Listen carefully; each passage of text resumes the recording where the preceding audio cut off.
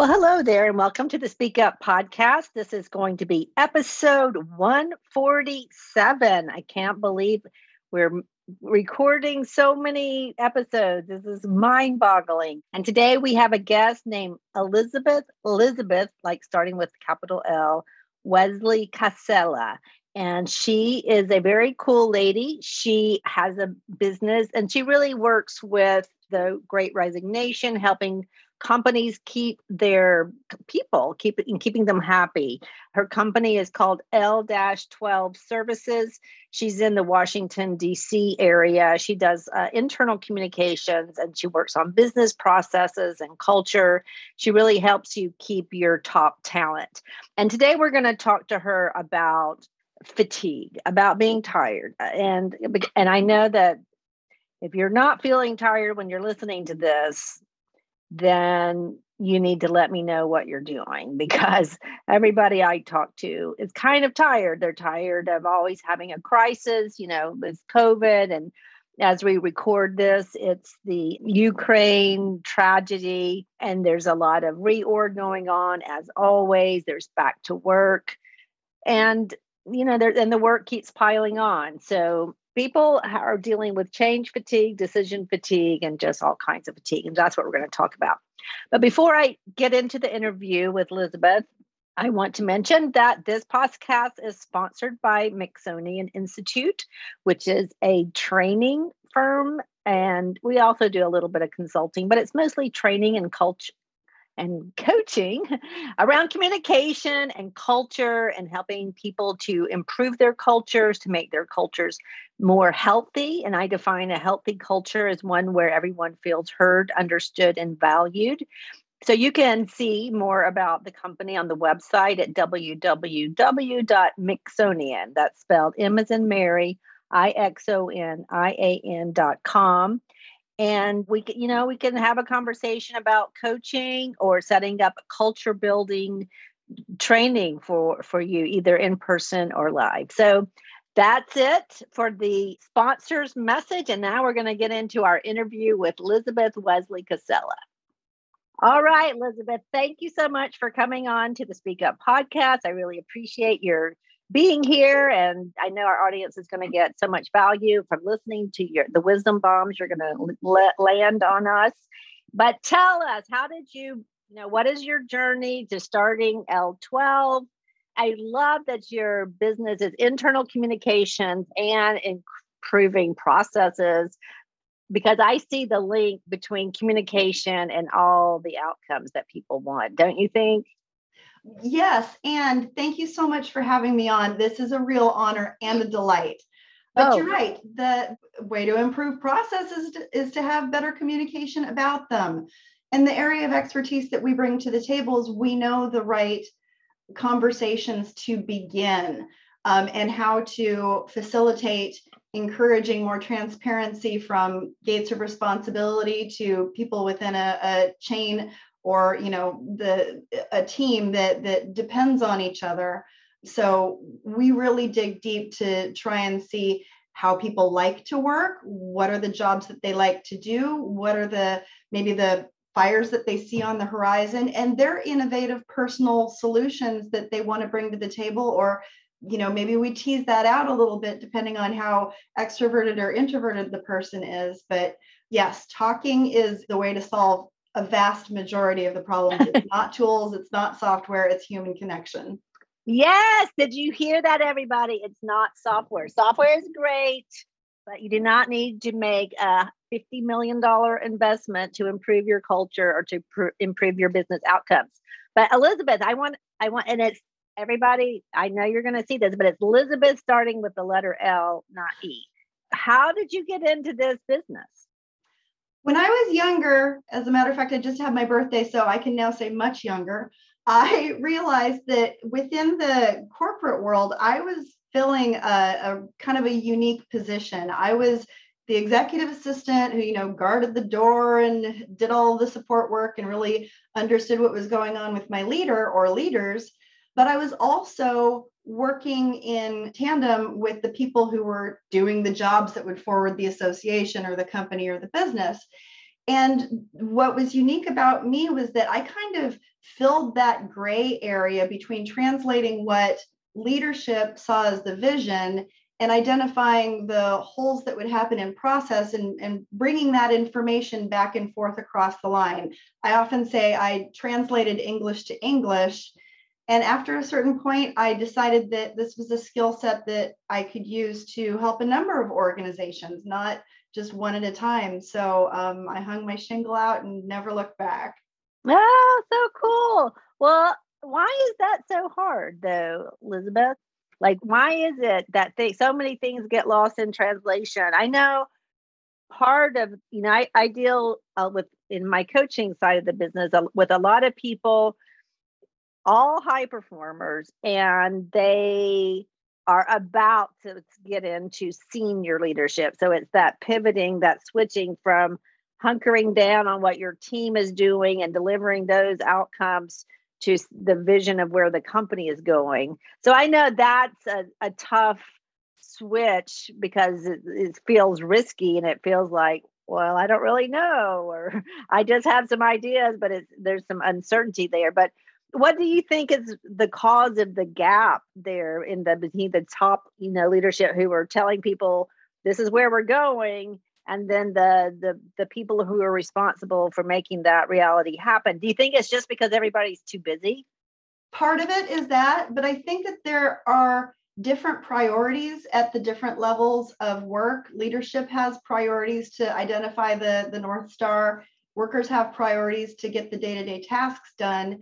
And there's also a lack of common language. It's almost lost when a person steps up the ladder from being a worker to management and then from management to leadership. The anxiety that you were talking about, it's exactly right. It happens all of the time. You want to get into that new position. You want to perform well. You want to make a difference.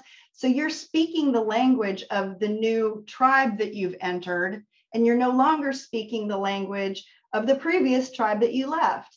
Not intentionally, but you're absorbing as much as you can, and your perspective changes. So when you have these, 2 or 3 disparate levels of workers, then it's really difficult to not only speak a common language, but to share the priorities and the intensity with which those problems or those solutions feel to you. A person at a lower level having innovative ideas may feel uncomfortable speaking to those up the ladder from them for any number of reasons. But part of it is that what they see is the really hot, important button or issue may be kind of poo-pooed by the people who are above them because it's operations, it's not strategy. That's exactly right. Wow, that's very well stated, because that's exactly the kind of problem I'm helping people navigate. Every time I open my doors for coaching, I need to tell this scary audience of senior leaders some message and how to make it compelling to them. And I do think that everybody is so freaking busy that that's why you and I and a lot of other people, we're these kind of like the birds that feed off the spinach in the teeth of the rhinoceros, and that these large companies, just because of the way they're structured to be financially successful, things fall through the cracks. And when you're an outsider, you can see things with that fresh eyes. And how many times have we convinced people, or not convinced them, but reassured them, you're not insane. Yes, that really is a problem. And the fact that some people don't see it as a problem is not because of you. It's because of, the probably the way the situation is structured, or some kind of contextual issue. And anyway, it's true that it is hard to communicate level to level, because people are just operating with a different set of facts almost, right? 100%. And the fact that we have people who are interested in communicating but can't from level to level means that you're right. Being that third party is important. We see things, we hear things, but and this sounds like I'm totally diminishing what we do, but I'm not. However, the value that we bring to the table, you and I and any other consultant, is that we have time. The people performing the jobs don't have time to do that additional step or implement that other program or create an expert knowledge base to perform whatever work needs to be done. So we go in and we fill that. And it's important because oftentimes organizations will think, oh, another consultant coming in and some sort of witchcraft, and it's just going to be a temporary fix. But it's really not when you're talking about building a foundation of listening and learning and culture and value. Exactly. And yes, for all of you, in case you thought that, oh, it's just because I'm so busy that anybody that fell off a truck could do what we do. That's absolutely, well, that they could. I don't know how. And I have fallen off a truck before. Okay. So yes, Elizabeth is one of those who I don't know if she just fell off the truck, but it did happen in her past.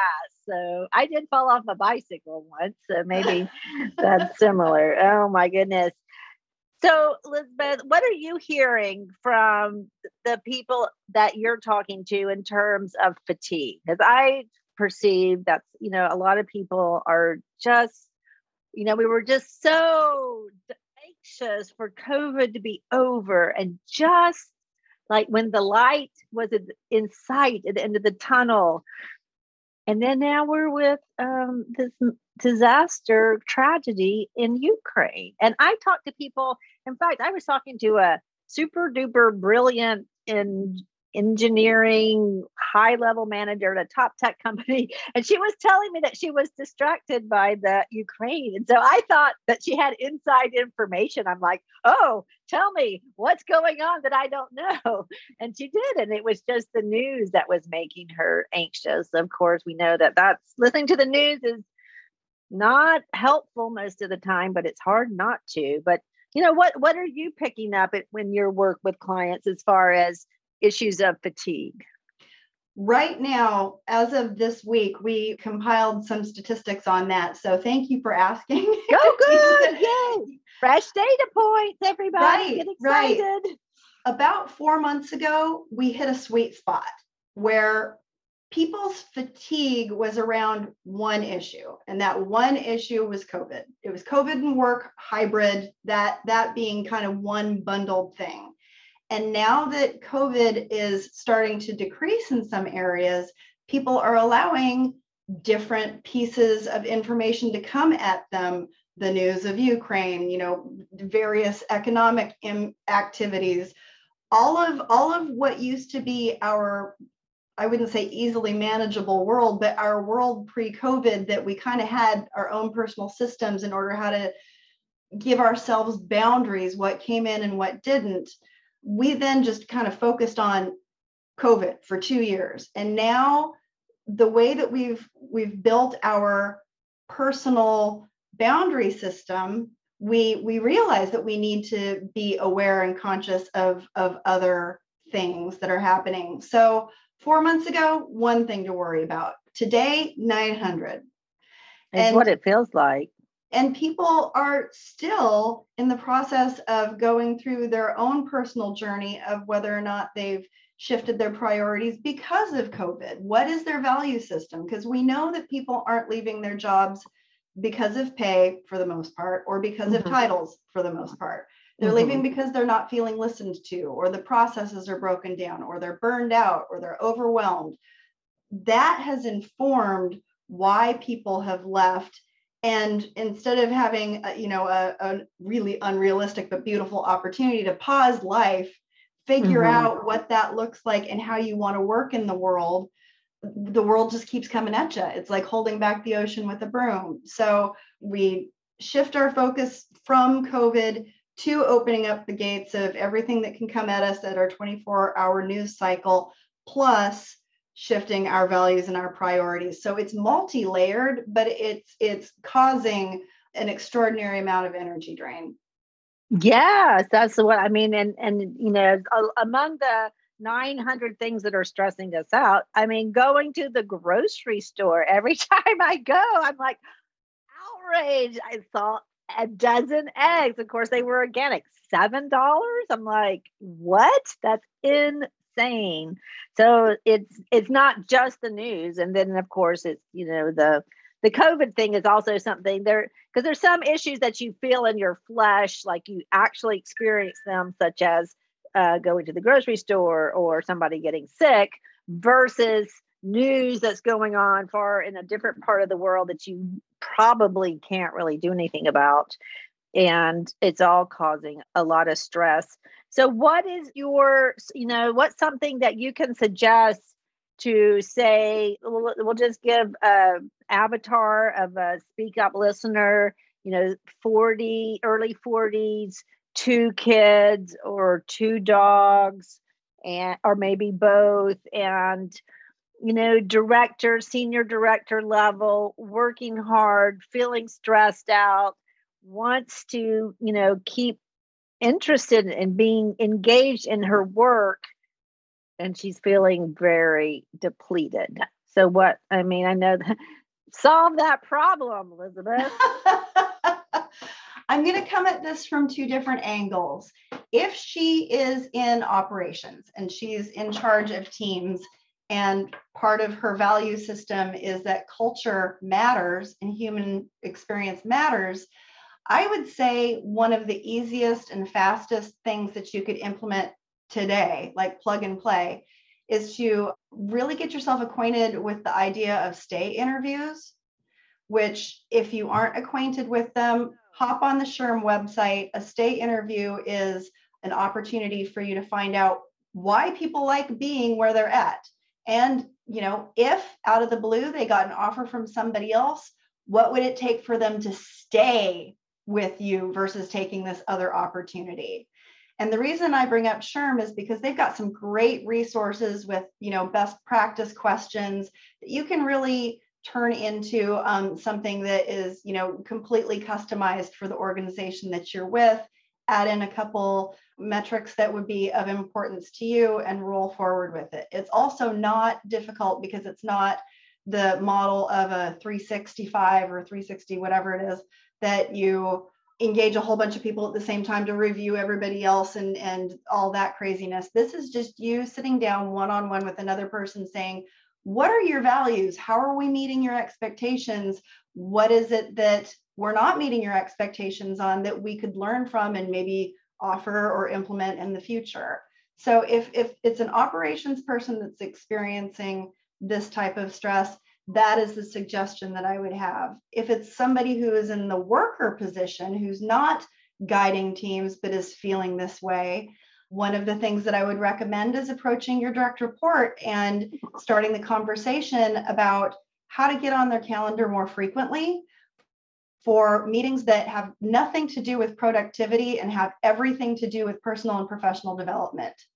Start that conversation so that your direct report gets to know you, know who you are as an individual, your likes, your dislikes, your dreams, what you're working toward, and use those opportunities to bring any innovative solutions that you have to existing problems, or let them know about problems that you think might happen down the road. Show your personal investment in the organization that you're paying attention. And by the time you do get to your, whether it's a salary review or a job review, you're not caught blindsided and you have a sympathetic ear that's listening to maybe reasons why you didn't accomplish something in one way, but you tackled it in another way.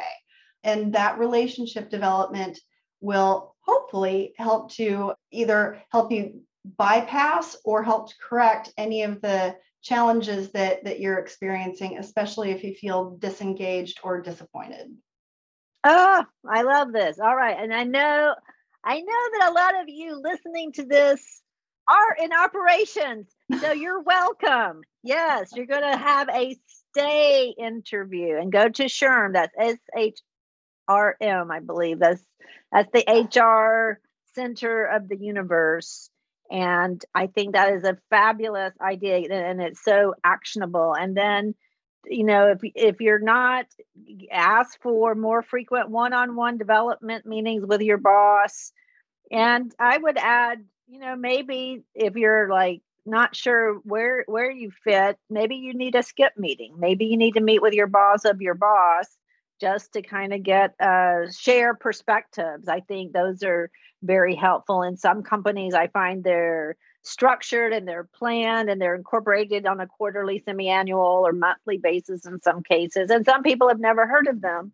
So having a skip meeting with your boss is another way to be heard, because it's one-on-one. I mean, hopefully if the person is a reasonable boss, as I believe, in your career, you're going to have hopefully one or two really good, exceptional bosses. And then you're going to have a bunch that are just kind of okay. And then you're also going to have one or two really bad ones. So hopefully you've got a really good boss right now, or at least one that's not terrible. That's always helpful in these situations. All right, so let's talk about, because these, both the more frequent one-on-ones about development and the stay interviews, both are concepts of upward communication, which is the hardest kind. It's the first thing that goes out the window when there's a crisis, because people get afraid to speak up and leaders get too distracted with putting out their fires to think about what would anybody possibly have to say to me that would be useful. And that speaks, so when you have good upward communication, it's because it's been intentionally developed as part of a healthy culture, I would say. What is your take as a communications and process person about upward communication and culture? It's extraordinarily important. And one of the reasons why it's important, again, I'm going to kind of flip this a little bit, but from the leader's perspective, it's an amazing way to find out what your own internal biases are. If you really don't think that anybody below you can bring you anything that has any value, or why would you spend the time, you need to look at that for a minute. Nobody listening to this is in that category, Elizabeth. Of course not. Of course not, because these are all the super bosses, right? They're the ones that, 20 years from now, their workers are going to be like, and I loved that person. No, I encounter it all the time. I have to step back and check my own internal biases. For example, if I go into an organization and they're solving a lot of their problems, or they're trying to solve a lot of their problems with software platforms, immediately I have this knee-jerk reaction that says, no, that's not the way to do it. Well, that's where they're at, though. And instead of judging, or instead of looking at the tool and say, oh, this tool is garbage, I need to find out how they use the tool, why they like the tool, and whether or not they're using it in the right way. If they're using it consistently, that can work for them too. So I come from a kind of a process bias background, and I have to realize that about myself whenever I engage a client that does something differently than the way that I've figured out how to solve problems. That's wild. I have a list in this culture building workshop. I have a list of 16 biases, but I haven't come across process bias. But we have a new one to add to the list. It's true though. My grandmother used to say, depending on where the way you see things depends on where you're standing. And of course, there's this whole body of theory called standpoint theory, I believe. So it's true. It accounts for bias, and bias it's a brain shortcut. So it's not that Elizabeth is intentionally trying to get everybody to look at process, but she's seen so much success in working with processes that naturally she sees that, oh, we can solve this solve this problem using a process, just like I see, oh, we can solve this problem with communication. But then there are always some things that cannot be solved with a process or communication. So yes, leveraging institutional knowledge is a great shorthand for that. Yeah, well, tell me about that. I saw that in some of your work. I love that idea of leveraging institutional knowledge, because the people who have stayed have that. So tell us, how can they do that? I know that there's people listening who have, they're at Boeing or Robert Bosch here in town, or they're at some of the tech companies, and they have stayed for a while, and they do have that institutional knowledge. Lay it on us. How can they leverage it? Well, for organizations that have multi-generational workforces, this is especially fun, important. I find it fun. Maybe that's not the right word, but the way that we go about doing that is through focus groups. We do a series of work where we do one-on-one interviews to help mine the information about how the team is performing from the individual's perspective. However, another part of our work is to hold focus groups. And during those focus groups, somebody who has experience running them will be able to take the person with the institutional knowledge and elevate them and what they have to say in a way that that connects the dots for the people who are newer on the team, so that they know who to go to and how much to value that relationship when things go sideways. Because let's face it, there's very little new under the sun. We repeat our successes, we repeat our problems over and over. We just do it in different and new settings and with different and new people. So during these focus groups, what we talk about is the current state, and then map out the ideal state and how do we get those steps in order. But it's not just a process of saying, okay, who has the next idea? What do we do next? It's a process of saying, have we done this before? Okay, what were the outcomes? What did we learn from this? Did we figure out that if we turn left here, we're going to hit a brick wall, but if we take a mild right and develop some partnerships or collaborate with another organization, that we can create success here? I love that way of dealing with that conundrum of, oh, here comes Elizabeth with her bright new idea that I know that we tried it and it did not work. And of course, I'm sure Elizabeth would have like something, if we could have that conversation without cynicism and without rolling our eyes, we might see that, yes, and it didn't work, but we're going to try it a different way because it's a worthwhile idea. It's worth it to try it again and to move around some of the variables so it has a greater chance of success. So that is a great thing. And sometimes I feel like institutional knowledge, it is perceived or it's not recognized as having so much value as it does. And especially right now, I've talked to people who tell me, oh, they're feeling bad. They have institutional knowledge. They've been there a while and they're hiring people at their level at a significantly higher pay. And like, how does that work? Right. You got anything to say on that topic? There was a recent article I read about how organizations are missing the boat who aren't implementing mentor-mentee relationships between Gen X and millennials and younger, but flipping that on its ear so that the younger person is actually mentoring the older person. So they're creating a common language and they're aligning priorities and ideas, which I think is great. It's the opposite of institutional knowledge, but the person with the institutional knowledge is still gaining something from it. Right. They're learning to speak the new language. And through that, when you value what somebody has to say and they're younger, they're going to be more inclined to listen to you when you're like, that's a really great idea. We tried that back in 82, but since all we had to communicate with were fax machines, it was really a slow process and we couldn't get to the product, to the end of the project in time. But now that we have email and all the other things, we can try that again. Good job. Well, then like, oh, hey, I have this next idea and problem. Have you tried that before? Oh, you haven't? Okay, let's partner up and move the ball forward. Good. Well, tell me about ecosystems. Like, I know we all know what an ecosystem is, but you must see a point of leverage in looking at an ecosystem do you look at an ecosystem to look at communication gaps, process deficiencies? How do you do that? We look at the organization holistically, and the ecosystem oftentimes suffers from massive growth in one area and neglect in another. So if you think of it like a forest or a swamp, the fungi or fungus, or however you want to say it, is growing just completely out of control. And it's unfortunately taking all the nutrients and killing the trees.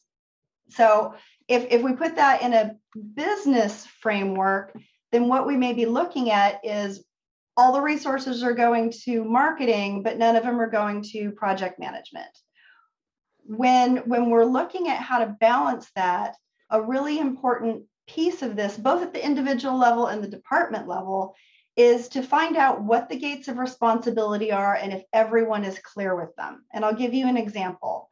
An organization that is a humanitarian NGO that we worked with, they did pre-hospital trauma care in war zones. They, obviously do very important work that is, super, super time sensitive. What we helped them do was to identify through clarifying job descriptions what each individual was doing now, not what they were doing in 2019, because everything was a well-oiled machine at that point. But with COVID impacting all of the other things that they were doing around the world, people, because they're passionate, started picking up balls and spinning plates and trying to solve problems, but they stepped on each other's toes and they stepped on each other's feet. Nobody had any idea what the person ahead of them in the chain of command was doing or what a finished product should look like. And they didn't necessarily know when they were completed with a product and should pass it on to the next person. So clarifying gates of responsibility, both at the individual level and at the departmental level, so everybody knows where their lane begins and ends, is super important. That helps to keep everybody's growth at a reasonable pace, and it helps you to monitor in measurable metrics where parts are lagging, where parts are over delivering.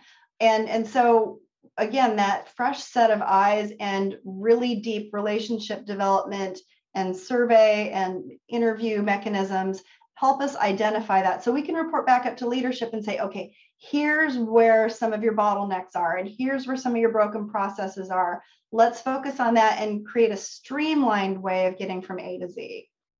Yes, I just was thinking of a client I talked to last week in that exact same situation. And it wasn't an NGO, it was a humongous, ginormous company.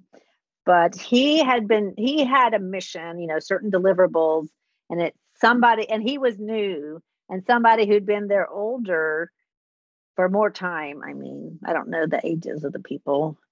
It seems like they had been given there was overlap in their missions and yet they were supposed to work together. So imagine how the older, more senior guy feels getting an email from this new guy saying, "Oh, I was wondering if you could help me do A, B, and C." And the guy like, "What are you talking about? We've been working on that for 8 months, and it was just a colossal, I don't know what the word is." It was just you do. Awful. You're just not choosing to say it. Right. That is true. Because my mama would say, people who use profanity lack creativity in their vocabulary. So I always hear that at moments like these. So my creative vocabulary is failing me, but it was a cluster disasters. But this guy who was talking to me, he felt like the company set it up that way intentionally as a way of having internal competition to achieve an outcome. And well, anyway, that's probably out of the scope what we can fix here. But it is true that when you can clarify, what these two people in the situation I'm telling you, they needed to have a conversation. And as of the time when I talked to the client, he had not even had a conversation. It was just, this disaster email that he wrote that ended up getting him in big trouble. And that's what happens when things are not clear. That's true. And it's human nature to have that knee-jerk reaction that says, "Oh, I'm getting replaced." Yes, exactly. When that I really don't think that was the issue, but it was definitely is just irritating and annoying, and pulls up all your biases that are really probably induced by fear, because if you're stressed out because of fear, you're definitely not operating at your best self. Oh my goodness, the time is going by so fast, Elizabeth. So I want to touch on the topic of culture. I want to know, how do you see culture? Because it's such a big topic and everybody's, supposedly concerned about it. And some of the companies, this is what I tell people. When I talk to somebody who maybe is not super happy in their job, but they want to stay at their company because the culture is so good, that's a good culture. But not everybody who supposedly has a good culture is in that category. Although in some cases, the company has such a brand, value that they're staying on because of that, to keep that on their resume. So what do you think about cultures? Well, I think that it's unique to every organization, and it's dangerous for one organization to try and replicate another organization's culture. Not everybody can be Google. Not everybody should be Google. You know what I mean? Like, slides are fun, but they are not for a law firm. Right. Culture can be an attractor for new high caliber talent, and it can also be the reason why people leave. And it's always changing. It is never, you never hit culture perfectly and it stays that way. But having a real belief in the value of allowing the people to have a voice in what that culture is, what the types of programs are that they're interested in. It may be that you have a great culture, but you have zero opening rate for your newsletter. Well, it might be important to HR that they have a high open rate, and the people just really don't care. That doesn't mean the culture's bad.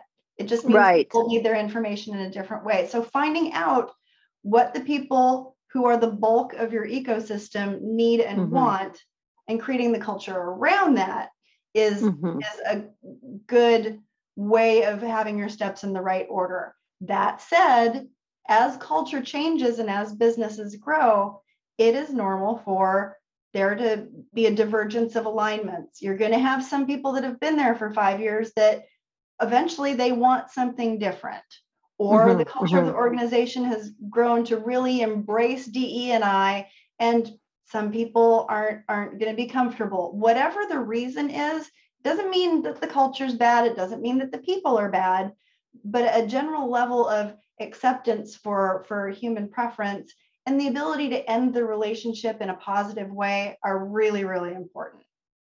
I love that. So true. Well, we're going to have to close, unfortunately, because this has been fun. What I think I would like to close, and by the way, listeners, Elizabeth has no idea what I'm about to ask her or any of the questions. She did not know. So she's been a great interviewee. I'm the interviewer. I think that I wouldn't say I was great, but I'm pretty good about having interesting conversations. So I want to close on this note. I want some encouragement for our listeners, because I perceive that we're all feeling frustrated as we record this. The situation and Ukraine is not looking very good. By the time it's out, that may be behind us. But at this moment, it creates a lot of stress in the environment, even though we can't do anything about it. And then we've got inflation, and we've got still dealing with COVID. Some people are now some people have a commute again. Guess what? That 2.5 hours is now 2 hours and 45 minutes. What kind of encouragement? What can you leave our audience to encourage them? Okay, I'm going to toss out the one thing that is the most difficult for me and I work on every day, but I would encourage people to engage in as much patience as they can possibly stand. Oh, no! I know it's hard, but if you can take the macro view and realize that we are at another really difficult point in time, the key to that phrase is point. This will not last forever. And as we're working our way through it being any number of really challenging moments, whether it's Ukraine or the Great Resignation or so on, if you can give grace not only to yourself, to allow yourself to learn some new personal systems and processes, and to those around you with the belief that they're trying as hard as they can. They're giving it whatever amount that they've got left to get to the end of the day. That will serve everybody much better than trying to create a model that everybody needs to act in or have expectations that everybody needs to fulfill. The best way that we're going to harness the brightest minds and the most highly invested hearts right now is just by being gentle and directed. All right, everybody, gentle and directive. So be clear and give people a break. Assume positive intent might be another way of thinking about it. Exactly. Yes. Well, thank you so much. This has been fascinating, and everybody I know wants to know how to get a hold of Elizabeth Wesley Casella. She is on LinkedIn. Is there any other way you want people to reach out to you if they want to talk to you or talk to you about business processes or something? Certainly. Like that? Our website, L12 Services, the logo has a hyphen between the L and the 12. Mm-hmm. The website does not. So it would just be l12services.com. And if you have questions about, the health and well-being of your organization, or maybe what you might want to implement in the future, in the resources section is a very short, very easy quiz that you can take to kind of get some ideas going about what you can implement today that doesn't cost a whole bunch of money, that doesn't cost a whole bunch of, expertise and training. So I hope that that's a helpful resource for people. Well, Elizabeth, you're speaking my love language. That is what I love. And that's what I teach. And that's what I love to share with people. It's like things you can use today, like clear communication is free. Just be clear. Take out the unnecessary details. So anyway, this has been fun. Thank you all for being a part of this conversation. And I will catch you on the next episode of the Speak Up Podcast. Goodbye, and don't forget to be patient and to give yourself some grace today. Talk to you later. Bye-bye.